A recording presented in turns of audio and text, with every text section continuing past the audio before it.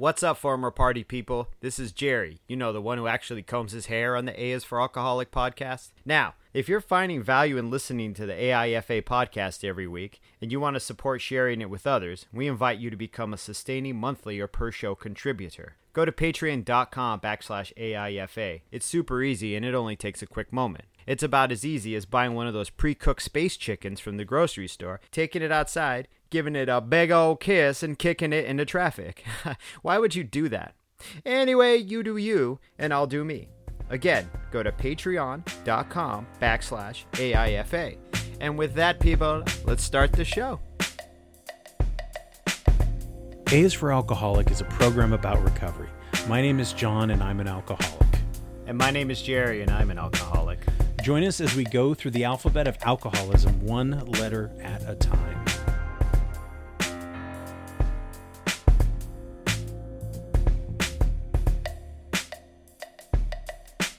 Bam! Janet Jackson Rhythm Nation. Yes.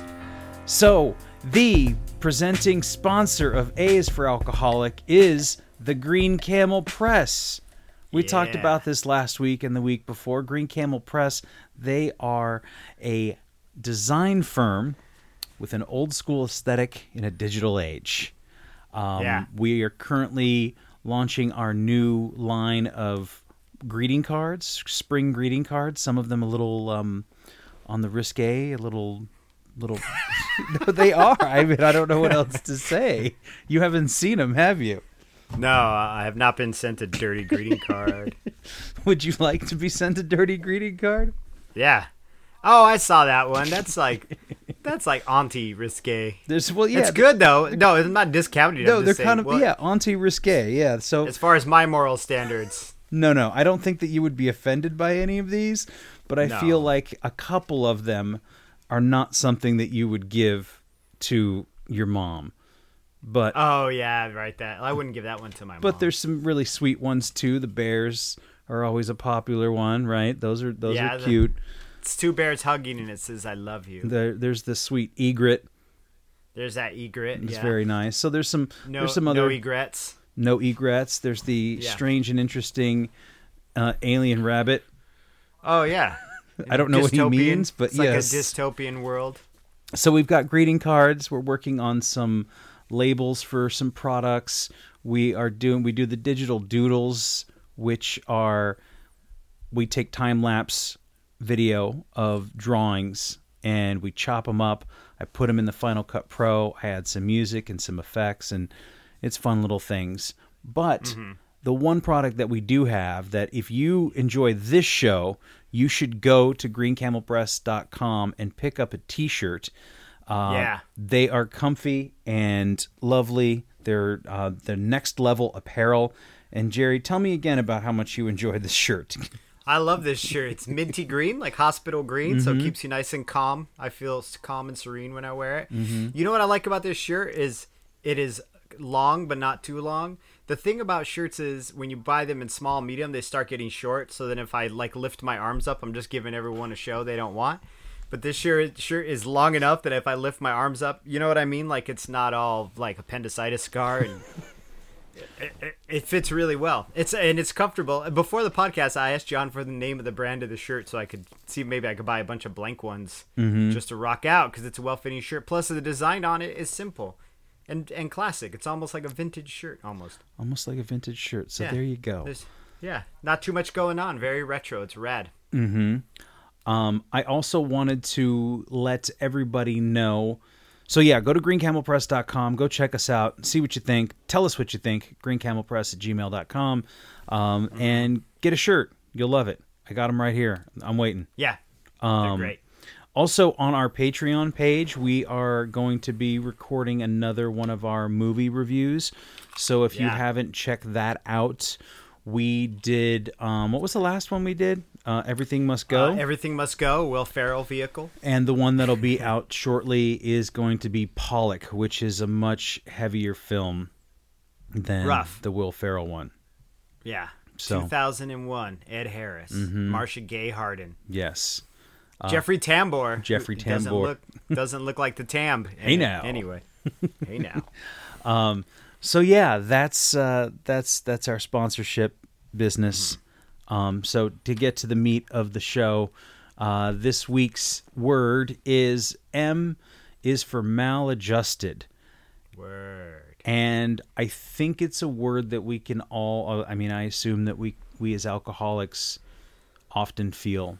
And that the idea that you are maladjusted or a misfit or don't fit into society or school or your own family, and that's when oftentimes we go to seek out some kind of connection, whether it be alcohol or drugs or whatever your vice is. But I know that it was definitely something I grew up with, was feeling sort of out of place and out of sorts. And I mean, I don't know if I was born that way. I definitely know that through like growing up with my dad being abusive and kind of that weird, you know, when somebody you trust and you can't trust the person you're supposed to trust kind of thing, it kind of makes you feel out of place. I was also we were poor growing up, and so that was always a thing as well. And so trying to find those things that made you feel good. And, you know, in the beginning it was those little antihistamine tablets when I was like 14. Did I ever tell you that? Oh, yeah. Where you're popping Bennies, dude? Benadryls? Yeah, it was some generic. It was like Albertson's Benadryl or something like that. And I just remember, I was like, I took one. I remember taking them for, like, I had a cold or something. And then I was like, gosh, I feel kind of sleepy and kind of weird and fuzzy. And it's like, oh, I can do this. And it just became a way of coping with the pain at home or not finding friends at school, that kind of thing. Because I was picked on a lot growing up, and I didn't. So were you just chopping them up and snorting them? Or? No, I was only 14. Just I had to chopping up a rail of Benadryl and just like Mia Wallace in Pulp Fiction, just doing it. No, well, I was just eating them at the time. And then later, I would swipe my dad's muscle relaxers, which was like a whole nother level. That's like 5 levels up from Benadryl, dude. But I remember I didn't tell you this story? Have we talked about this? No, not you and the Benadryls, nor the muscle relaxers, but the muscle relaxers wouldn't surprise me. I've eaten muscle relaxers with you in the past. Mm-hmm. So. It was Soma that my dad had, and he had a lot of health problems. And, the Somas aren't bad. And I remember I would take one to school with me in the morning. Like I'd get up early and, you know. And like what, the 8th grade, 9th grade? This would have been 9th grade. High school? So this is high school. Freshman year. The year is 1992? Something like that. 91, 92. 91, 92. Somewhere around there. So, you know, Nirvana. Vanilla Ice. Vanilla Ice, Nirvana. Helmet. CNC. Oh, Helmet. CNC Music Factory? Yes. All right. So, yeah, we can do this all night. But And it was geometry class was my first period. So, and my second period was driver's ed with Coach Cambaloni. Yeah. And now, but we used to call him Coach Rambaloni because we were fucking 14 years old. This is your PE teacher? Yeah. I don't think he was my PE teacher, but he was a PE teacher, but he taught driver's ed, which I didn't think I had to pay attention in. So 10 minutes before geometry class was over, I would be like, can I go to the bathroom? And I would go and I'd get the pill and I would go get a drink of water at the fountain. And I would be flying high by the time I got to driver's ed. So for like that 50 minutes, I would just sit in the back and like just nod out. And I had a couple of friends and I used to steal candy bars from the band kids in front of me, like out of the boxes they had by their desks. Yeah. It was terrible, terrible behavior. Yeah. Right. But I mean, there were times I'd just be drooling at like drugged out candy thief. Pretty much, man. And just trying to find, and those people that connected with me were other people who didn't mind hanging out with a drugged out candy thief, right? Right. They might get drugs or candy too. That right? So everybody there again, I don't know that all of them were addicts, but I think that there was a lot of addictive behavior. There was a lot of for a lack of a better word, at least on my part, alcoholic behavior long before alcohol was ever brought into the system. But Right. I definitely felt like an outsider. I definitely felt like a misfit. I didn't fit in at home. I was always on the fringes. People that I admired and looked up to. I mean, we talked about artists and writers and Hunter S. Thompson and any number of movies. Like Fight Club is all about being an outsider and celebrating Fear that. and Loathing and Fear and Loathing. Bukowski, On the Road, Jack Kerouac. I mean, if that's not an alcoholic hero, well, I mean, I wouldn't say hero, but I mean, he died at 46. Icon. He's like an alcoholic icon, you know. Yeah. And so I was constantly trying to readjust what had been maladjusted, what had been, you know, what's the word I'm looking for? Whatever had been broken, I was trying to fix it with drugs. And, and ultimately with alcohol. When I found alcohol, that was like the bing. That was even more so than Soma, which Soma was great. But once I realized, you know, you could go fishing down at the 7-Eleven and get some dude to buy you Boone's Hill Farm, and it was no big deal. This was my life, you know? I know. That Boone's Hill and Soma, you were like a 14-year-old girl. Mm-hmm. Absolutely. Very sensitive. Very sensitive. And that was how it started for me. And I found people who were really into like cool music and, you know, didn't really socialize well with a lot of other people. So you group up with like these other misfit, oftentimes guys, you know, boys. Yeah. Certainly because I wasn't talking to girls at that age. Right. But that was what launched that sort of... It became this sort of identity, being a misfit, being an outsider. Then it became, it then becomes, as the drinking progresses, this badge of honor. I don't conform. I don't need to do what you tell me. That kind of thing. No, you're absolutely right. And it's funny because even during our career of drinking, we would pride ourselves in the fact that we didn't drink like other drinkers. Yeah. Like we didn't drink like the status quo. You know what I mean? Like Friday and Saturday were amateur night. So all you guys would work bars Friday, Saturday and watch all the fucking clown show and be like, look at all these fucking amateurs. This is all like normal status quo bridge and tunnel people.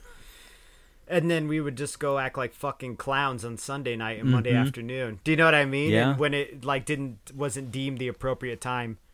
Yeah. To act all stupid. Yeah, exactly. So, yeah, I think, I can't speak for a lot of drinkers. I can speak for myself and my attitude. I feel like you kind of mirrored that attitude because we got along for so long.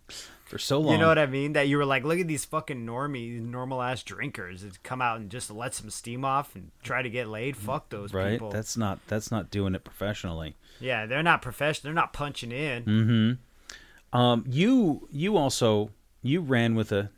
I don't want to say dangerous crowd, but ran with a dangerous crowd. We ain't too pretty, we ain't too proud. I'm just sitting there with a lighter under my hand, and I'm like, it doesn't hurt. But so one of the things that I would say in the '90s, and I kind of want to bring this back to you, that would be something you would do to be maybe antisocial or to stand out or to be an outsider, would be to get a tattoo.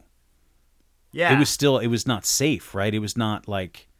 When I started, it started becoming a little more acceptable, but it was at the end of that whole thing. But I mean, my idea of being a misfit and being an individual ran in tandem. They were hand in hand, hand in glove, as we say. You know, speaking of Maladjusted, I was really disappointed we weren't talking about that Morrissey album from what, 97. It's not his best album. No, though. it's not. But I mean, what was your first tattoo? Was it? Okay, so I got like a couple of hand pokes growing up as a kid. I'd hand poke myself, and my cousin would hand poke me. And then my first one in a professional one in a shop, I was 16. My mother was really into letting us express ourselves. And like she used to always say, oh, you would walk to the beat of all my kids would walk to the beat of their own drummer. She always says that, you know. And so she tried to fight it a lot when I was growing up in the 90s, because the 90s rebellious thing was to like I skated, so I wore super baggy clothes and, you know what I mean? Shave my head and wear a Cypress Hill beanie in 105-degree heat, you know? But I mean, it started, like, my sense of being maladjusted and outside started as a little kid, because, like, I wasn't like, I always felt like I wasn't like other little boys. You know, the little boys wanted to play kung fu and karate and wrestle and hit and fucking, you know, kick dogs or whatever they did where I grew up. And I didn't like that. I liked to read and like think, and I was quiet and whiny. I cried a lot. My mom was like, "God, you were so whiny. You were a depressed little kid." Because I was really sad. I was real sensitive. And then it turns out that I had a sensitivity to sugar. I wasn't diabetic. She thought I was. I had so many blood tests as a kid. And they just kept saying, well, you're hypoglycemic, which is just like saying you're allergic. You're allergic. You know what I mean? Like, it's not really a diagnosis. It just meant that I got low blood sugar really badly. So as a kid, I wasn't allowed to eat sugar. So I would have birthday parties, and instead of candy in the piñata, the candy would be all toys. Like little plastic toys and shit. Yeah. Like they'd have a separate cake for the kids and then a separate cake for me on my birthday. So they'd all get like a chocolate and vanilla cake, and I would get like some fucked up carob fucking cake, you know, that like had no sugar in it. Like and white then bread with a piece of peach in it or something, or word, exactly. It was like, here's some apple slices and cinnamon and chili on it, you know, like there you go, little Mexican boy.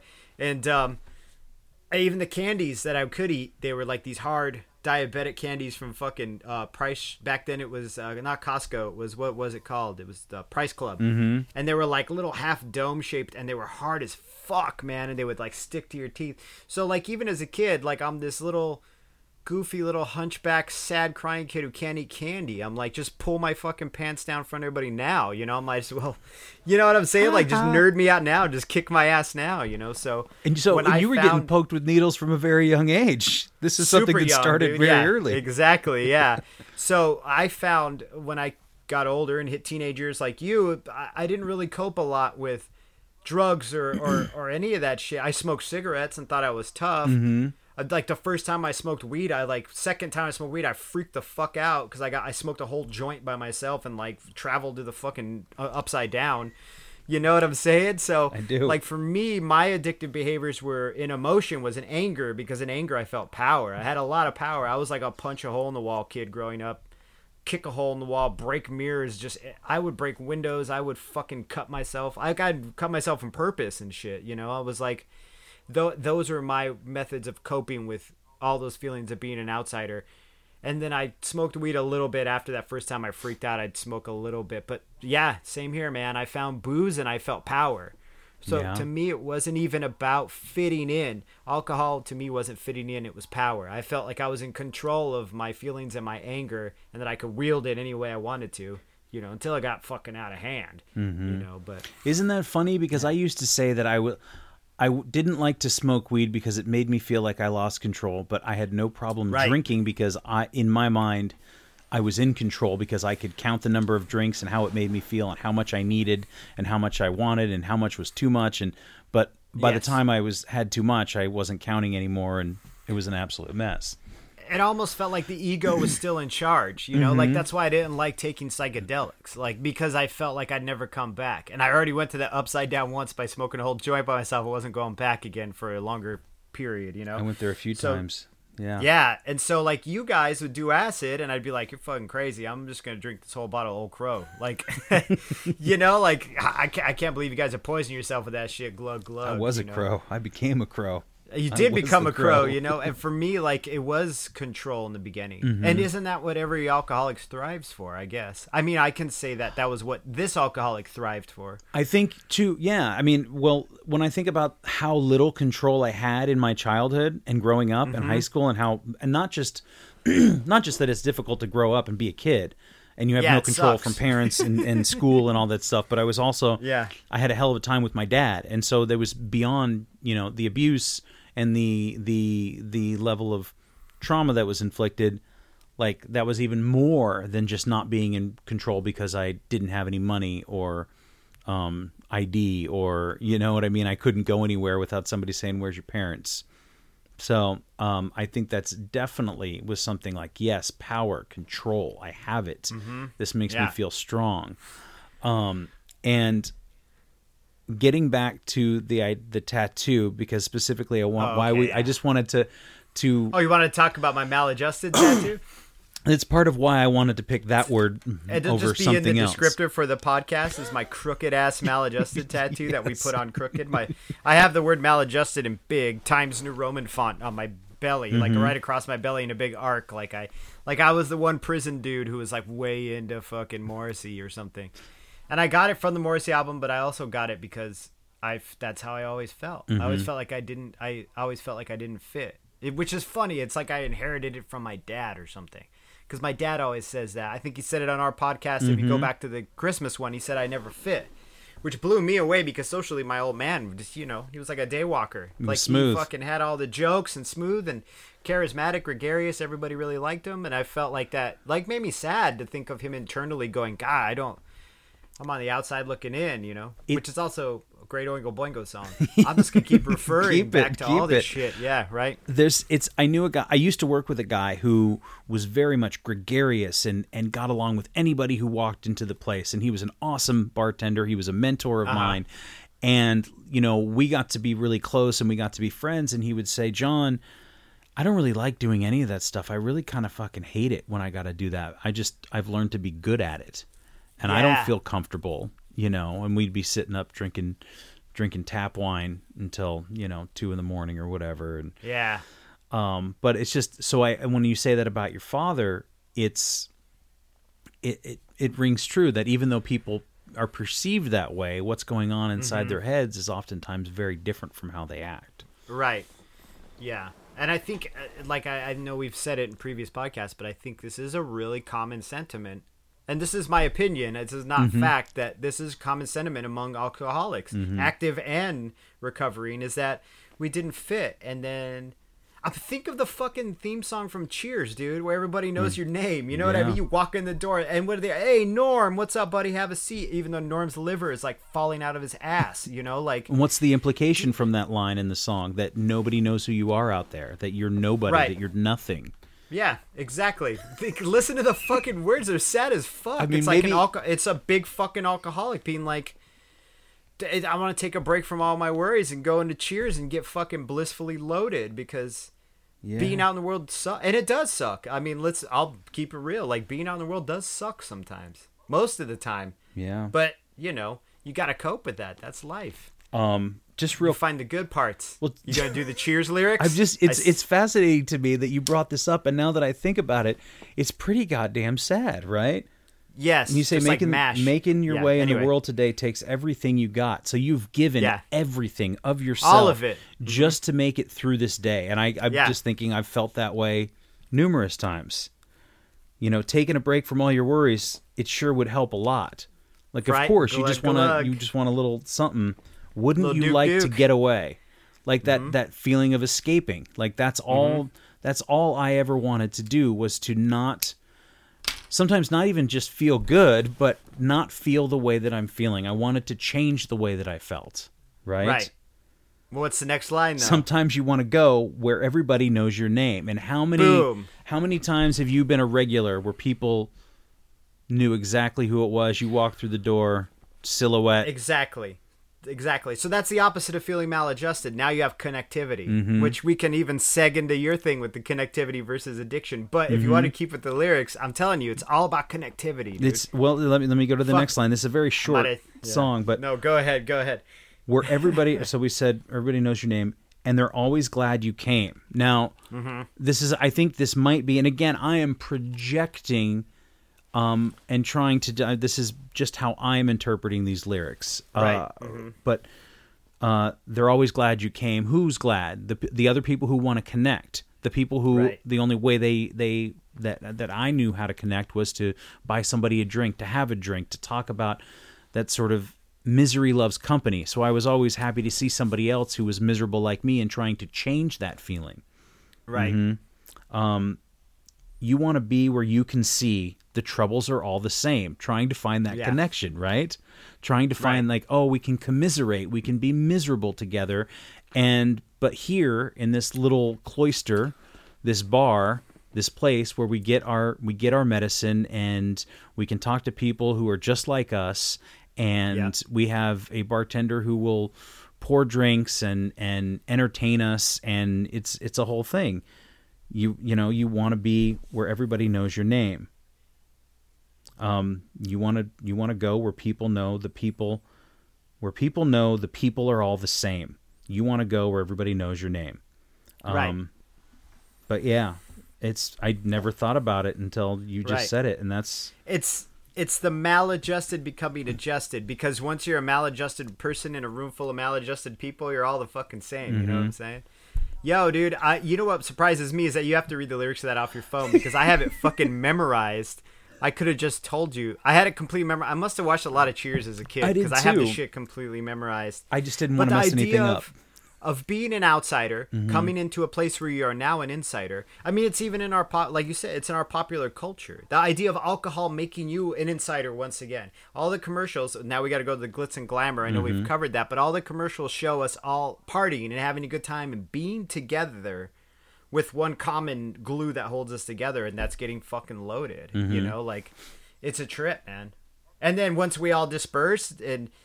You know what I mean? Then you're once again, you're a fucking square peg in a round hole, just walking around, waiting until the next time you can go to Cheers, you know? Like, yeah, even if Cheers is your fucking bedroom. There were places I worked where the vibe was, we want to make this like people's second living room. We want it to feel like home, and maybe that wasn't their intention, was to lure sick people in, but it's the still... service industry is like that though, right? Like every restaurant wants to make you feel, they want to push off a vibe, but bars, I think more so. What were our favorite bars? They were the darkly lit bars with like lots of mood lighting, a big mirror on the wall, maybe a couple of TVs, probably playing sports, but it's like not a lot of yelling, maybe a jukebox later on in the night, but it was always like another version of our living room. Yeah. It was always just another version of a dimly lit place that played music you liked, that had booze. I feel like, when you talk about what is promoted, and I think about how I drank near the end. You don't ever see a commercial for like vodka where it's like just the shot of the side of my bed, and then my arm falls down with an empty vodka bottle and falls to the ground and rolls under the bed, like Tito's. And it's all Tito's.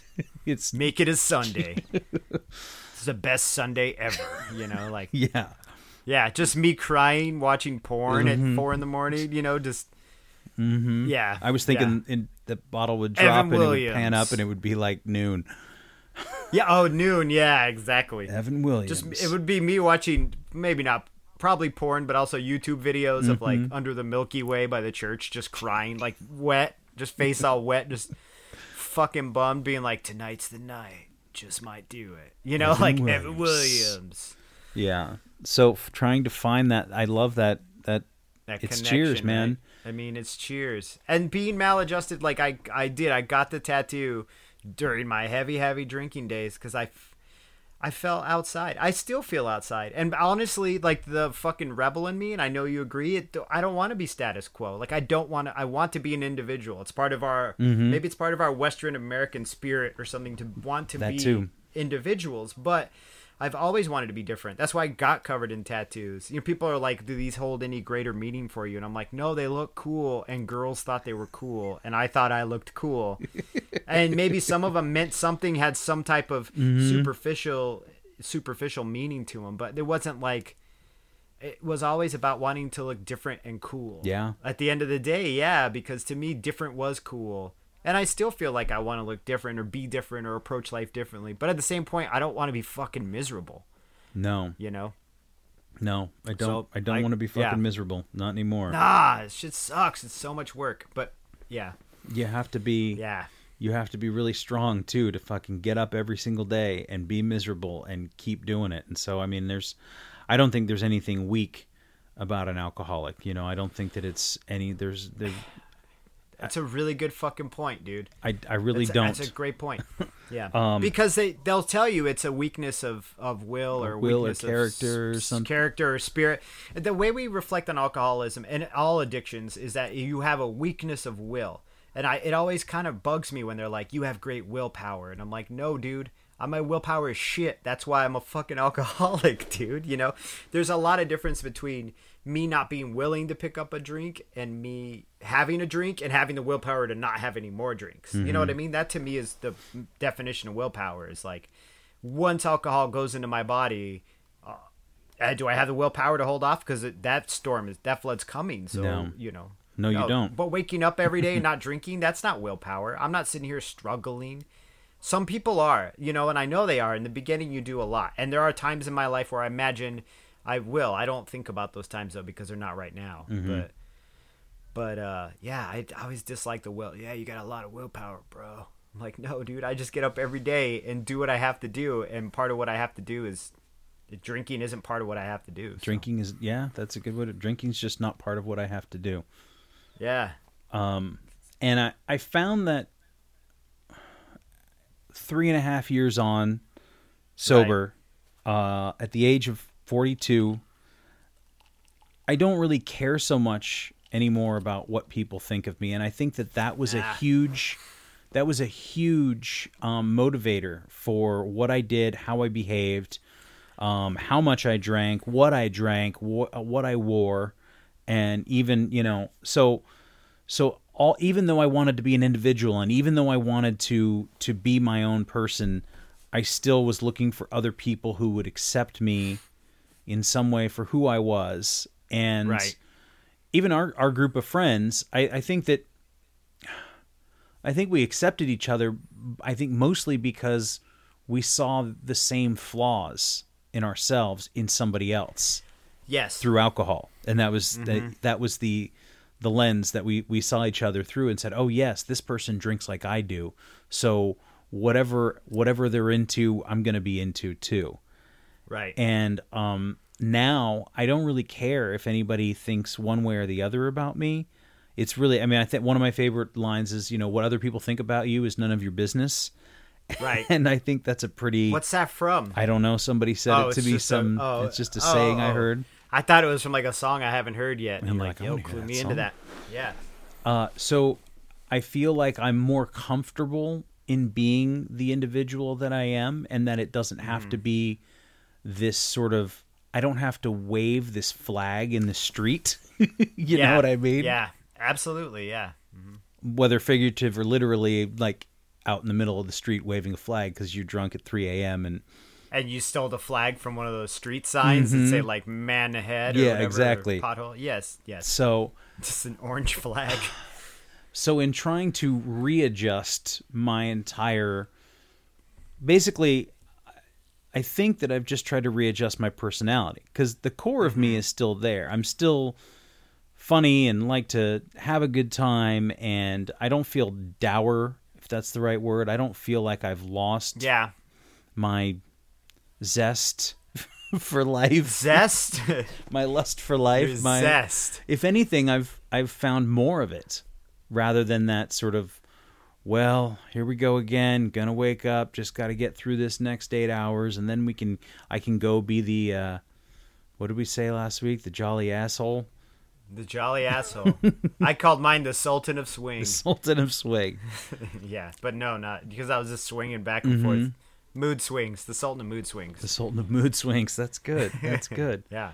And so I think that, you know, the people that I'm attracted to now are probably, some of them are misfits, but they're individuals and they're interesting people, and they're people that are very different and oftentimes very different from me.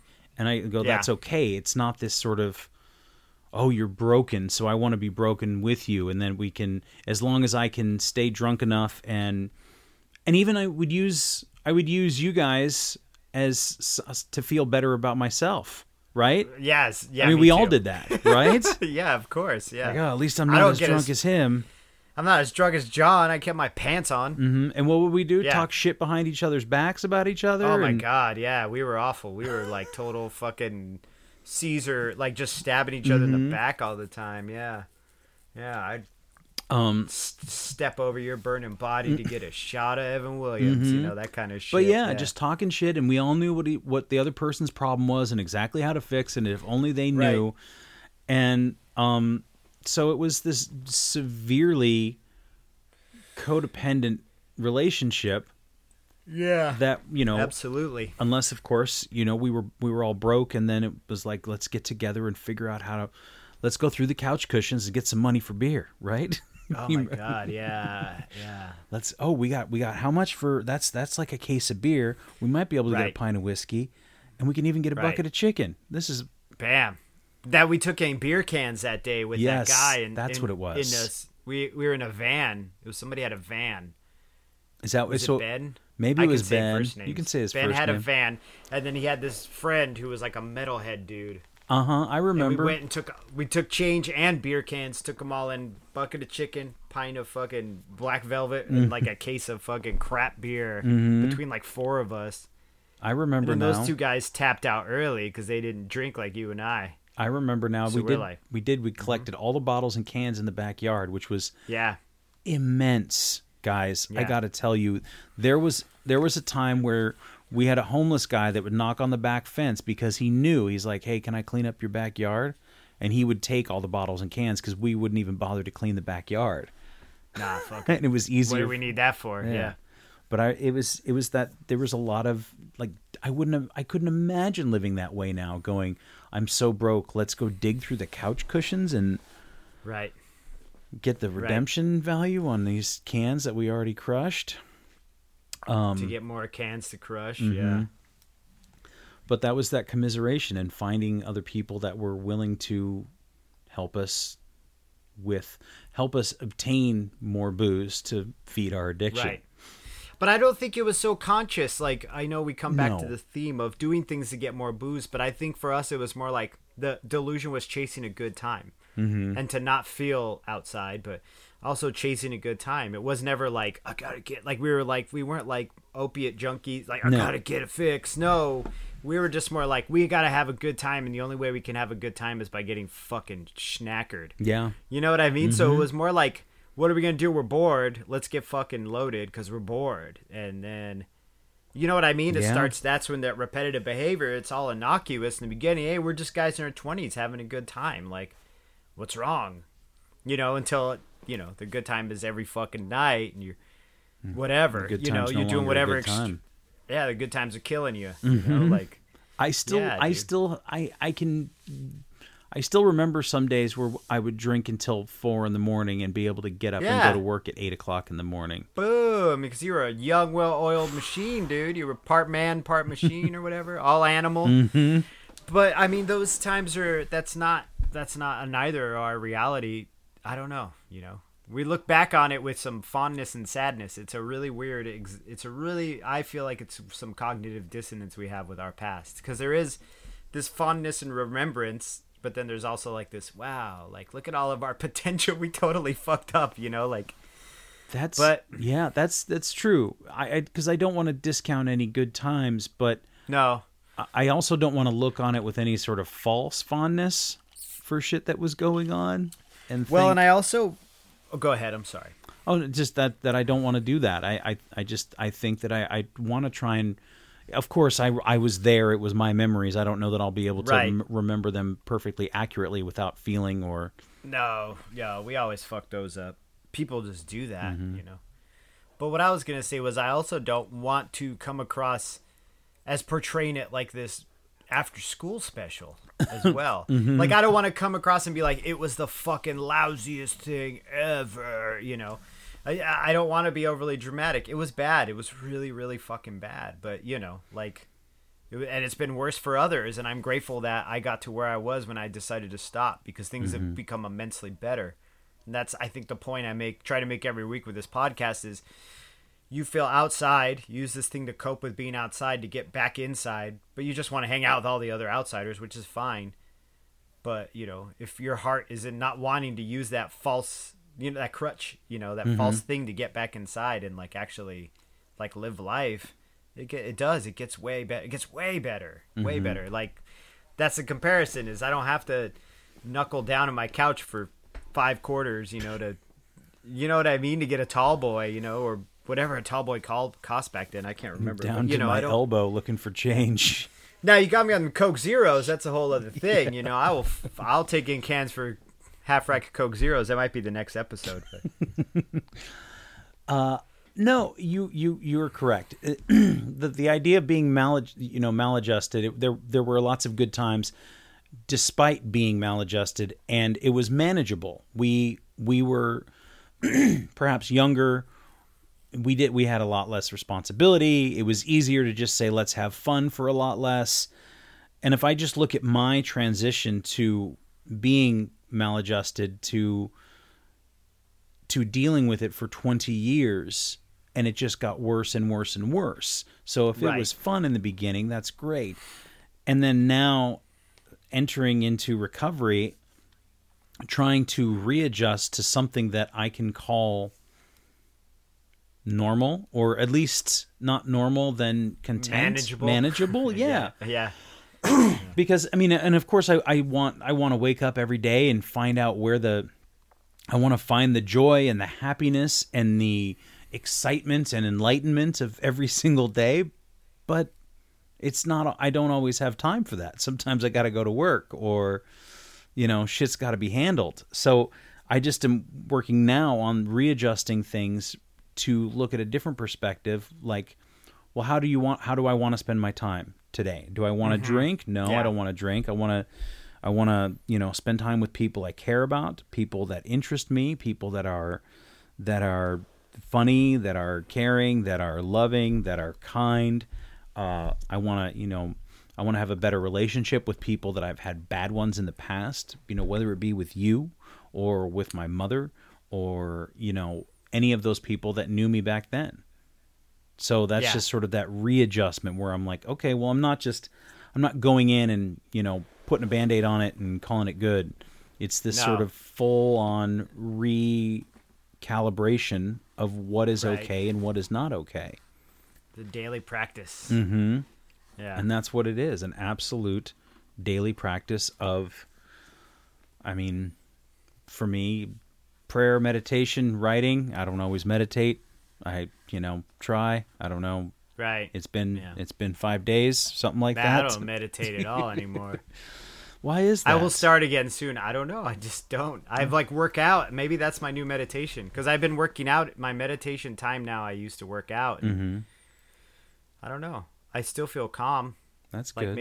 Maybe fucking doing, Romanian deadlifts is my meditation now. Are you doing a couple hammer curls, dude? Are you doing so? Are you lifting? Yeah, I lift weights every day. Well, yesterday I walked 3 miles, but yeah, I do a little dumbbell, little Romanian deadlifts. They have this one called the Arnold press, where you it's Arnold Schwarzenegger invented it, so but honestly, when I'm doing it, I feel calm. But I think our message, there's not even a message. I think what I want to stress is trying to become readjusted. I'm not trying to tell you that, go ahead and quit drinking and get back in the workforce and live a 9 to 5 and get a wife and a kid, or a husband and a kid, or whatever, no, man, find yourself. Do you. I always put that in my Instagram shit, but it always makes me laugh. But I'm like, you do you.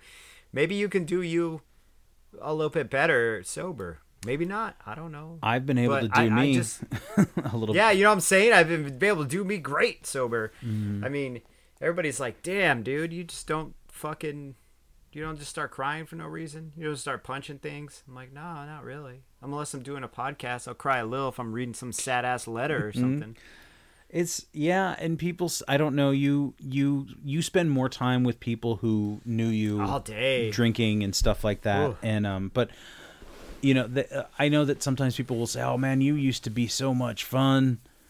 And they don't say that as much, but they used to in the beginning. They did, because that was awful. I mean, I was awful sober my early sobriety. But go ahead, carry. Well, just that they weren't the ones that were with you the entire night. So even if they were they'd hang out and they'd be there in the first couple hours and be having fun and drinks and laughing, and then they would go home and do whatever, and then you would still be there, and then you would be at home, and then it would be 3 a.m, and then the next morning, and so I feel like those people, they weren't there for the full ride. No, I used to, by the end, in the summer of 2013, leading up to the summer of 2014, because I had my last drink on July 4th, 2014. But in that last year here in Eugene, I was drinking with 2 guys who were 23. And I was 38, 39, right? So I was the old guy to them. But they used to call me One More Jerry or Around the Corner Jerry because like I'd always be like, one more, just a nightcap, one more, you know, and I'd get more and more fucked up. And they'd be like, well, we're going to go home. And I'm like, I'm going to go have one more. And I'd go around the corner and because I wouldn't stay at one bar because in Eugene, they have, you've been there, the Bermuda, it's like 8 bars right in an intersection. So I would just bounce all night between bars. But they were like, oh, one more Jerry, one more Jerry. You know, and they thought I was like this witty drunk guy who would fucking make jokes about your butthole seem smart. You know what I mean? And didn't realize like they would bounce and I would like fucking put myself through hell. You know, I would put myself through the worst of the worst and contemplate suicide. I'd sit alone in this house and be like I'm going to fucking shoot myself tonight. You know what I mean? Mm-hmm. It was like, yeah, they didn't come home with me. They didn't come home to that reality. They didn't live in your head. Nah, fuck no. I didn't have to be outwardly sad all the time. You know what I mean? Like my sadness was, I was known for that, but you know, it was some internal fucking crazy heavy shit, you know? And now here I am. In my wife's office, looking around. It's not been easy by any means to look at things from a different perspective. And it was extraordinarily hard, but I just feel so much better about being an outsider or being a misfit or being not living a normal life. You look at my living situation, you look at the jobs that I do and how I go about doing them, and it's not normal at all. I mean, at 42, I should be what? I should be married, I should have kids, I should own a home, I should have a career path that is well on its way to being something I do for the rest of my life if we are to, believe what is normal. And I don't live that lifestyle at all, and I'm very happy for that. Yeah. I wouldn't want any of that. You're not following the status quo. No. You're adjusted, but not too adjusted. No, not adjusted to the... no, not at all. And so I think that's an important distinction to make, that it's not just about smoking cigarettes behind 7-Eleven or, you know... Yeah. It's not just that kind of misfit, although I did that plenty too. Cloves. Oh, yeah, me too. I remember... Oh, cloves? Yeah, dude, it'll crack the crackle of cloves. We were talking about smoking cigarettes. All the pretty girls. And I would smoke cloves and listen to Pretty Hate Machine on my Walkman. My God. Yeah, dude. That was like 9th grade for me too. Yeah. Well, I was gonna say you found Somas and Faith No More. That too. Yeah, I found Being Angry in the Circle Jerks. You know what I mean? The band, right? The band. Yeah, and the other one too, though. Yeah. Both. And the maladjusted tattoo that you have is, you said it was crooked, right? It was put on. Yeah, they put it on crooked, right? Because you center out. You put a word in an arc. You got to find the center of the word, so when it fits on the body, it fits. So the center is between the D and the J, right? Mm-hmm.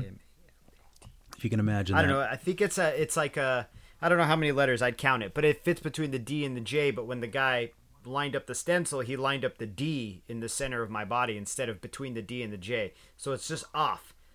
It's maladjusted. It's a maladjusted tattoo, right? And everybody thought I did that shit on purpose, and I didn't even notice it because the stencil is not filled in. It's just an outline. So, and I was nervous because I was about to get, I was hungover and about to get fucked in the stomach for a long period of time, and I was like, well, shit, yeah, that's perfect. And then after we filled it in, I went home and I was showing it to my girlfriend, and she's like, that shit is crooked as hell. And I was like, fuck, it's totally crooked, And what do you do? It's Nothing. Totally, you just. Well, no, you know what? I can add an ellipsis to the end, which I probably will if I ever want to get my stomach tattooed, but I don't want to get my stomach tattooed again.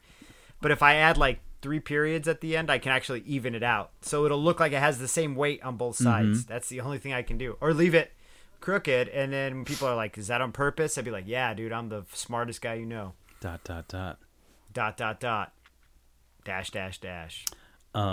I have a similar tattoo story. I know this is, well, I mean, if we talk about our friendship and we talk about Fear and Loathing in Las Vegas and excessive drinking and things like that, the idea that I had for this tattoo was, in one part of the book, he says he's talking about his lawyer, and he says he's one of God's own prototypes, too weird to live, too rare to die. And I thought, that's me, man. I'm one of God's own prototypes. I am such a unique specimen of human being, so on and so forth. Totally ridiculous. And I remember telling Jerry this because you had just started working. I don't know if you were apprenticing.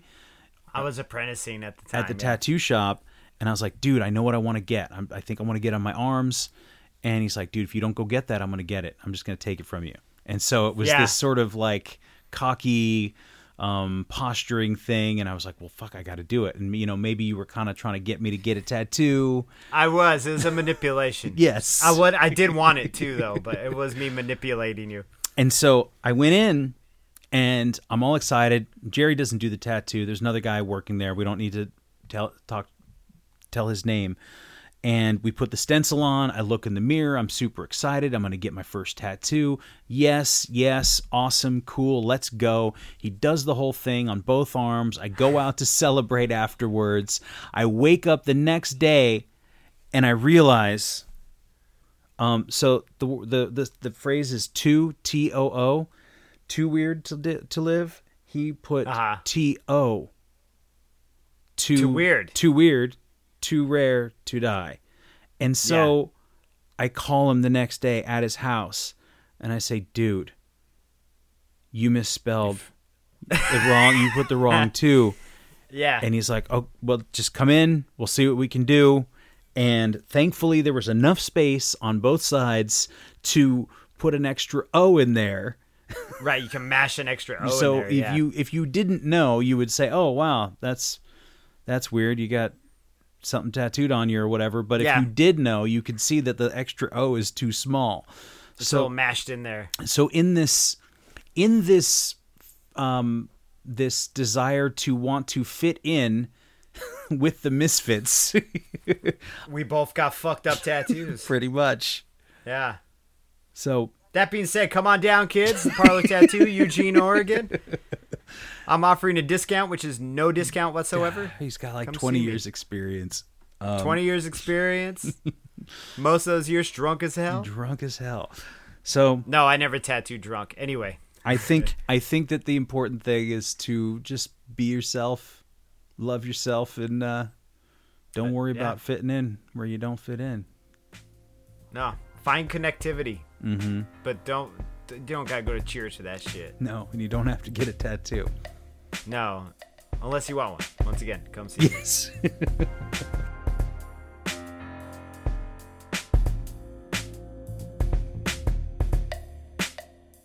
Thanks again for listening.